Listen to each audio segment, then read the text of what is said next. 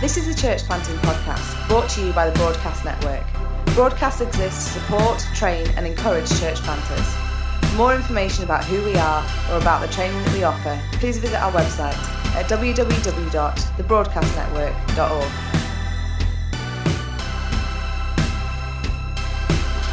Hello everybody, welcome to the Broadcast Podcast. We're bringing you a new season of the podcast where we're going to be talking about leadership. We're calling this season Unleashing Leadership because the idea that we want to get across is within all of our churches there's more leadership capacity than we're currently tapping into. So we want to have some conversations about how we bring through leaders into the life of our church and so multiply our ministry through doing that. And I've got with me a couple of members of the broadcast team who are going to be getting into a conversation about that this morning. So we've got Beth. How are you doing, Hi, Beth? I'm good, yeah. How are you doing, Tom? Very well. And also Tim. How are you doing, Tim? I'm very well, Tom. Thank you. Great. So today we're going to bring you an idea that we talk about a lot at Christchurch, Manchester, that we call the high bar and the low bar for leadership. And in a minute I'll explain what we mean by that. But I thought a good start might be just to talk about our own journeys into leadership and how we first got to have a go at leading stuff. So Beth, would you kick us off and just tell us, for you, I know you have a leadership role within Fallowfield congregation at the moment. But was that your first opportunity to lead in church? And how did you first get drawn into having responsibility and being able to have a go? Yeah, I'm just trying to think back now now you say that. So when I was about 12, me and my family moved to the Lake District to be part of a church plant there, and anyone who's planted a church knows that you are on 5 different rotas. The whole every family member gets a rota basically. And so from quite a young age, my dad led the church plant when we first arrived, and from a young age I could see him, showing what the leadership role looked like, but it was very much like a family affair of, I think my dad would preach, my mum would do worship, I was doing words at the back, and there was an element of we all have our role to play in church. And while I wasn't a 12-year-old leading the church plant, there was an element of kind of being part of the vision of the church just from a rota that almost had a leadership quality to it, I think, in a sense of just being hands-on and involved. So from a young age, I've been very stuck in with church. But in terms of Manchester here, just in the last few months, really, I've started leading alongside a couple, Stephen and Abby, at one of our morning meetings, which is kind of 20s and students based. And it was something that, I never anticipated really kind of stepping into. And then Tim approached me and just asked me about it. And I thought, I'll give that a go. Okay, let's. And I think obviously it's a very learning on the job thing. But I think from growing up in settings where everyone mucked in and everyone got involved, it felt like almost an extension of that, really, in a sense. So that's my experience of it. Yeah. So before Tim asked you to do that, tell us a little bit about your experience with CCM, because you hadn't been part of the church for decades. You came, was it just before the first lockdown that you joined? And what's church life looked like for you up to that point of then getting invited to lead a bit more? So I joined the church maybe a year before COVID, and my experience up until being asked to be part of leadership was very much just being part of community groups, being on a rota for a couple of things. I loved having people over at my house. That's something I just really, really enjoy, and building community in that way. So often doing meals, or I did this thing called pasta night a bit over the summer where we stopped community groups and I would just have people over for pasta because pasta's dead cheap. And that was like an anyone's welcome kind of thing. That I was kind of involved with church, but not in the leadership capacity at the time. Great. And how about you, Tim? What's the story for yourself? Was it Birmingham that you first got an opportunity to lead? Yeah. So the church I was at in Birmingham, we ran the student work, me and Vicky, my wife, in our spare time. We had kind of normal jobs and did that in our spare time, that was our first kind of step in. We loved it, loved the age group. So that was our first go until we moved to Manchester. How did that come about that you got the opportunity to do that? Were you asked? Did you kind of build the work yourself or take it on? Or? In Birmingham? Yeah. It existed there already. There was student work, a pretty good one, had about 20 or 30 students, I think. And I think they were looking for volunteers, and we got involved. And as we got involved, there was one of the senior leaders of the church. He kind of vouched for me, effectively, or vouched for us, and said, I think Tim and Vicky should run this. I think they should run it. And effectively, people trusted them to him to let us do it. So it was, I was a fairly obnoxious, mouthy young man, and I think, if it wasn't for him, I probably wouldn't have got to do it. So he kind of stood up for me to find a way through for me to be able to do it. Yeah. Yeah, that resonates quite closely with my own story as well. Down in Norwich was my first opportunity to lead, and there was a member of the staff team of the church that I was at called Dave Thornton, who he drew me onto his youth ministry team, then started pushing my name forward to be given opportunities to do something in main services and to preach and to have leadership opportunities. And then he's the one who then encouraged me to look for work in full-time church ministry. That was the kind of context I was in at the time, where you'd apply for a job and go to a church to do a job.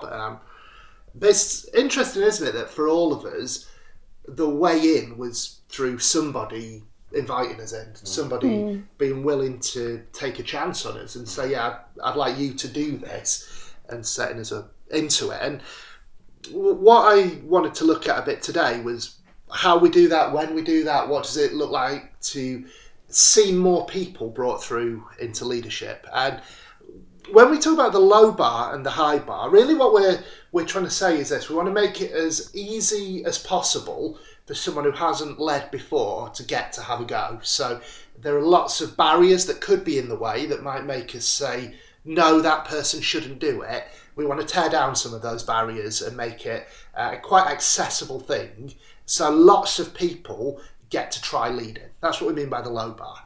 When we talk about the high bar, is we want people to get really, really good at leading. So we don't just want it to be the standards low, so leadership will happen in a really rubbish way. That's not what we're trying to do. We want to get people to good. So that's what we mean by the high bar.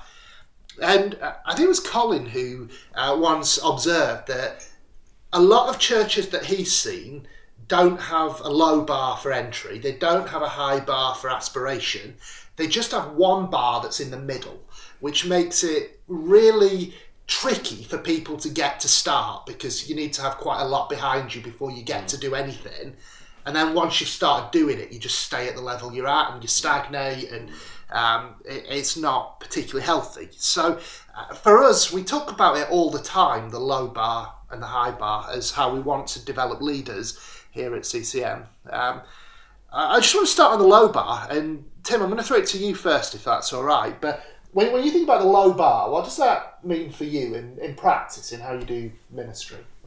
It's I love this, talking about the low bar, because it makes you talk about how rubbish you were and still given opportunities, which is always humiliating. But I think, you're absolutely right. And it's interesting, the churches that have that kind of middle bar, they often think they have a high standard of excellence. That's what they want to get to.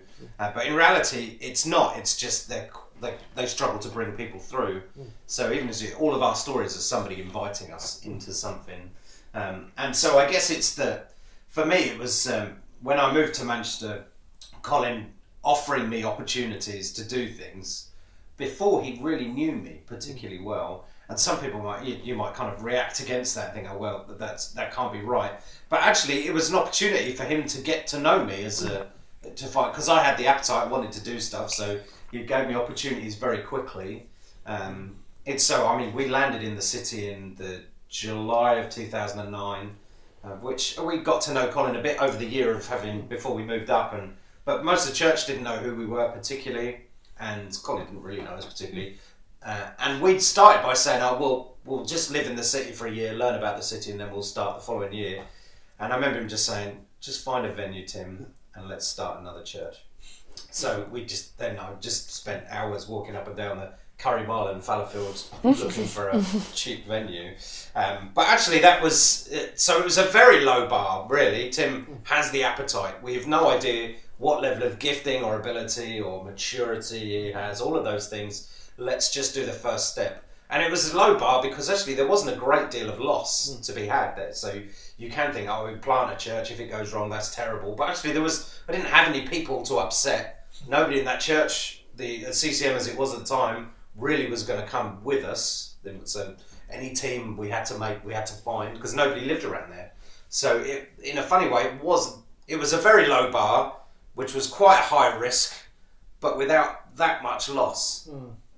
So that was my first step, I think. Yeah, that's really interesting, isn't it? Like that, a lot of people think that what we do in our multiplayer model means that we're making a lot of risky steps, whereas really we're not making steps that would have that big a downside to them. We'll try it, it might work. If it doesn't work, there'll be a little bit of kind of regathering in and so forth, but we're not betting the farm every time we try something.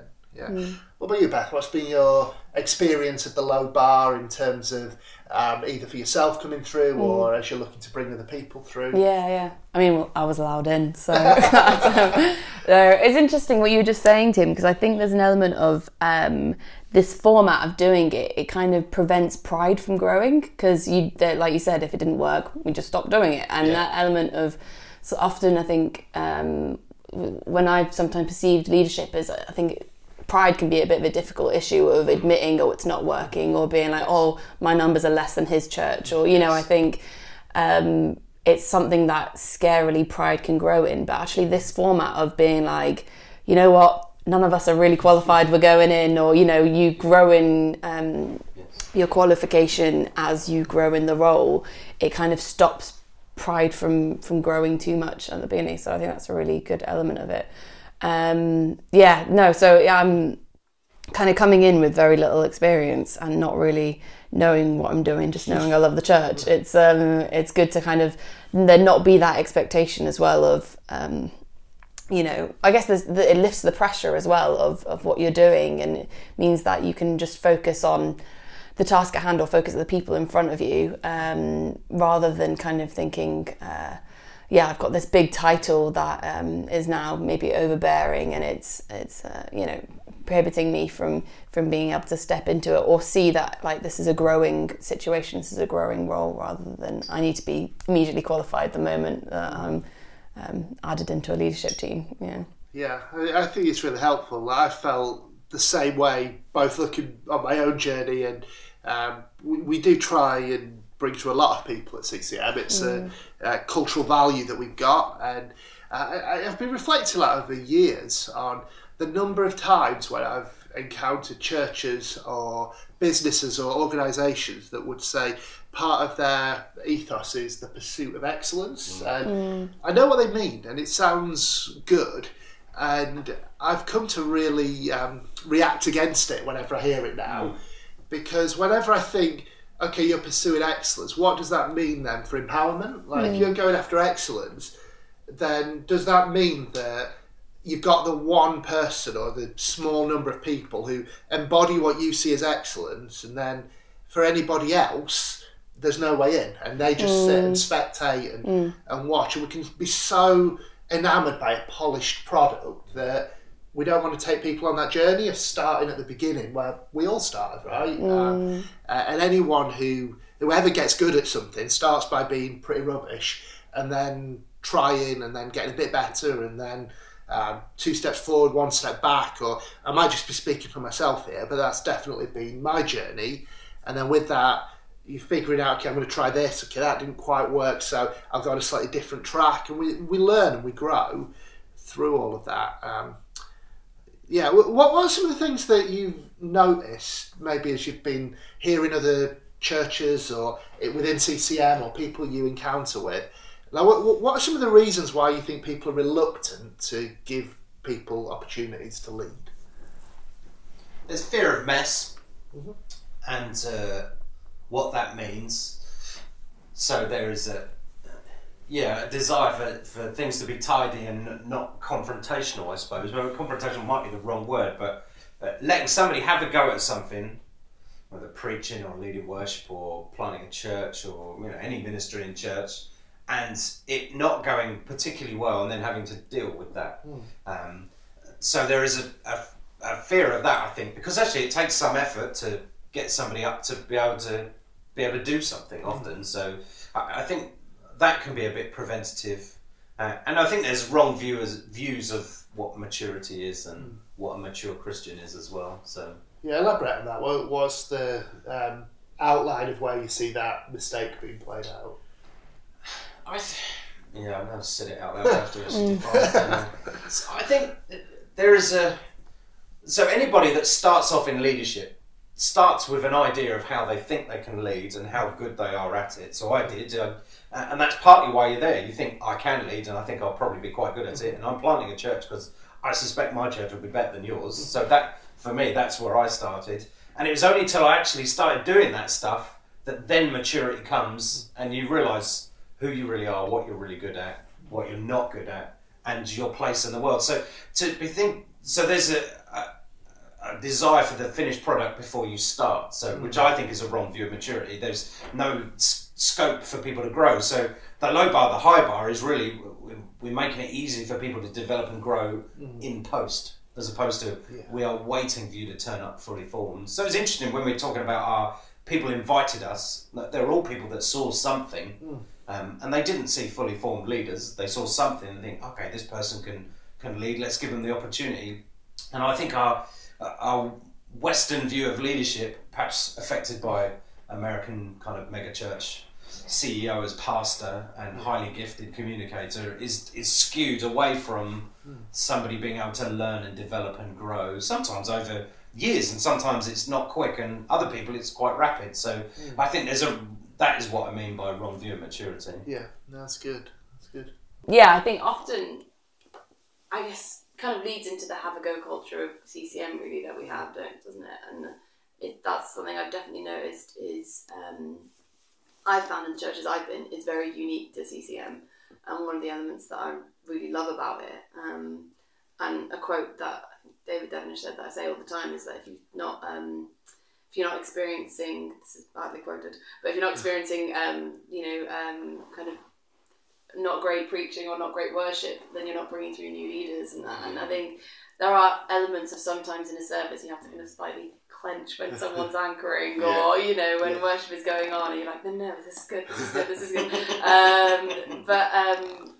think it's true. If we're just using the same shiny, people, not shiny people, but people who have grown in those areas, then where are we seeing the growth in the people who have the potential? And I think that's something that works really well with the have-a-go culture. I think Beth's right. I think we disciple each other in living in discomfort, really, don't you? And it is that knucklehead feeling on a Sunday morning where you're like, oh my goodness, how is this going to play out? And actually, it doesn't happen too often in the reality of life, does it? And like there was on Sunday morning, something was happening, and I was thinking, oh gosh, why? I would not be doing it like this. But then thinking, actually, it doesn't matter very much. But there is that being discipled in the if we want to grow, if we want to plant lots, we want to see the kingdom advance, comfort and ease and sitting with the same group of leaders is not going to do those things. So have to sit in the discomfort of it. And that's for the congregation as well as us as well. Yeah, actually. I think it really helps for us with the size of congregations that we have. So most of our congregations are roughly 40 to 60 people on a Sunday, and it helps because if you've got someone who's having a go at something with a low bar, let's say they join the band and they're singing and they just hit a couple of notes off key, or they're preaching and it's a bit kind of rambly and doesn't quite go as you'd want it to go, 2/3 of the room are friends with them and they know them, and you tend to have grace for your friends and you cheer them on.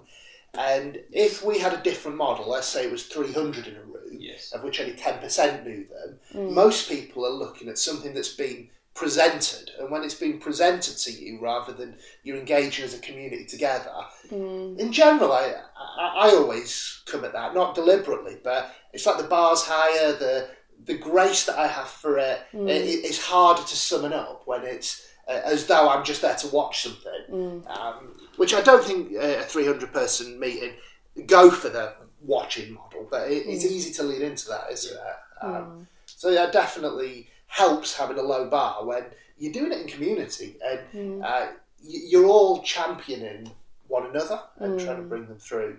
It is interesting, like thinking about preaching is always a good example, but we try to train our preachers in our congregation to all understand it's a low bar, and so it's grace for each other. So if a preacher gets up there and tells everybody off for something, then it's a reminder, look, actually, that group of people is doing you a favour by kindly listening to you preach. And actually, we get better at this over time, don't we? And at this point, you may not have the right to talk like that. So there's that part of it as well. And also, with the congregation, it's helping them to realise that, so sometimes someone will say something about a brand new preacher, and we're like, well, there's only like the third time they've done it. So just think about the context of that's the third time they've written that preach with a job as well and life. Actually, I'm not saying we let them get away with rubbish because we have a high bar, but we're going to help them come through.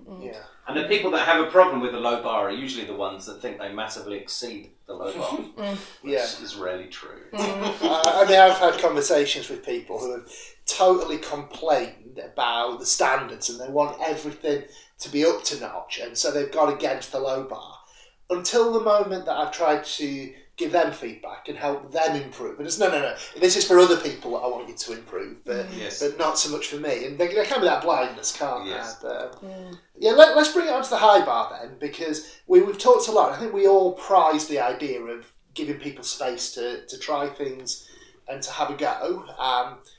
But what we really are not saying is that we're just going to lower the standard that we're looking for. We just realise that to get to the standard we want, people start from where they're at and they go on a journey, right? So what does it look like? Beth, tell us about Fallowfield and what it looks like then to try and move people on in their journey. So what are some of the things that we do that can help people get good at stuff? I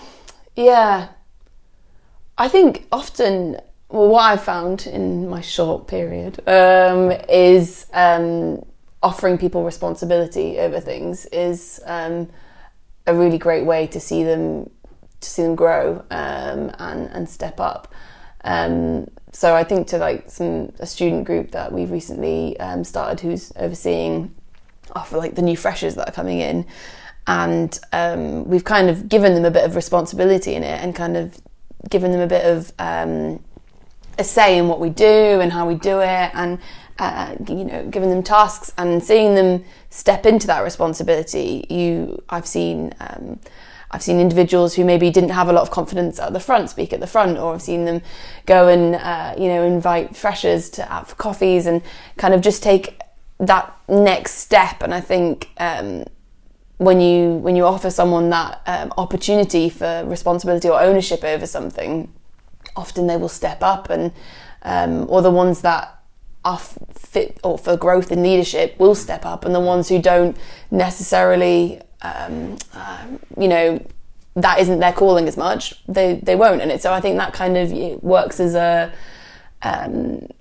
good like kind of tester, basically. I think to see how things play out. But I'd say that's in Fallowfield, that's what I've seen. That's really helpful. And then moving beyond one site into across the church, there are other things that we have in place where really we're all about trying to develop people. So for example, Tim, you and Vicky have recently developed a school of discipleship program that's all about taking people on, isn't it? Do you want to mention how that plays in? So we just wanted to cover the basics of what it is to follow Jesus, and so I think it's 8 weeks, so once it's a month with them, and it's 8 sessions that really to help people go along the journey of what it means to be a follower of Jesus, and looking at the basics of devotional life, but also how you deal with crisis and kind of emotional health and those sorts of things as well. So so it is actually, I'm saying it's basic, we actually get quite deep onto some things, but it is kind of a foundation sort of course, I suppose. And over the years we've developed other similar things. So a school of theology, so we're not just throwing people into with a teaching responsibility to just go blind, but we're trying to equip. So we do a Saturday morning a month where we get really deep into some of what the Bible's talking about. Both of those things, the discipleship and the theology content, is available on broadcast as well, so you can check that out if you like. I was talking with Dana, who heads up the worship, last week, and just about all that she's doing to equip the worshiping sites. And she's put together a great course that just upskills people, and she's getting around and she's looking at how people are leading. She's trying to sit with them, talk about what's going well, talk about what improvement and growth could look like, and putting resources into their hands to do it. And we've got similar things with our preachers, where everyone who preaches at CCM gets someone looking at it, giving them feedback on it. So we really don't have static expectations for what people are doing. We've built systems in play that can help people grow, and I'm sure other people have their own systems, but chatting around with people, a lot of this seems, some of it's quite rare, I think, to have this kind of robust developmental system, which really is what I think of when I think of the high bar, that we're always looking to grow, and we're always looking to take people further and into the next steps. And I think biblically, you've got that passage in Ephesians 4, haven't you, about God's given to the church apostles, prophets, evangelists, shepherds and teachers. And I think a lot of people, when they read that, they think, great, God's given us gifted people, so let's utilise their gifts. So if someone's a gifted teacher, let's get them up teaching everybody. Or if someone's a gifted prophet, let's get them prophesying to the church. But what the verse actually says is that God's given those people to the church to equip the saints for the work of ministry. And so when someone's gifted, the number one question they should be asking is, how can I make it so that as a community we're all growing in this area? A gifted prophet is someone who builds a prophetic community, and a gifted pastor is someone who empowers the community to be shepherding one another. And I love that we can build something where we are trying to make it so we're not a church with one or two prophets, one or two evangelists, one or two teachers who do the thing and everyone else just runs along, but where all together we can be doing these things. Very good. Yeah. Cool. Any of you have further thoughts on high bar and low bar you want to bring out in this conversation? I think the high bar is never quite there. So like I'm one of the most senior leaders in the whole church, and I don't feel like I've hit the high bar. So it's a kind of constant aspiration to grow, and which sounds a bit relentless, but it doesn't feel like that, because there's always people you're trying to walk it through with as well, and trying to bring new people through. So that was the only thing that popped into my head. Yeah. Anything for you, Beth? No, I think it's all been said. No. It's all been said. Well, there we go. I think one of the dangling questions that this leads, because talking about a low bar could suggest that we just would grab anyone and everyone to do stuff. In practice, that's not quite how it works. There is a low bar, but also there are some real particular things that we're looking to see in people that then we'd want to take them on the journey. So that's where we're going to be going next week, answering the question, who is it then that gets to have a go at leading stuff? So if you've got any thoughts on that and want to interact with us, do reach out to us on our social media, or drop us a message, and we'd love to have you as part of the conversation. But keep well, everyone, and we will see you next time.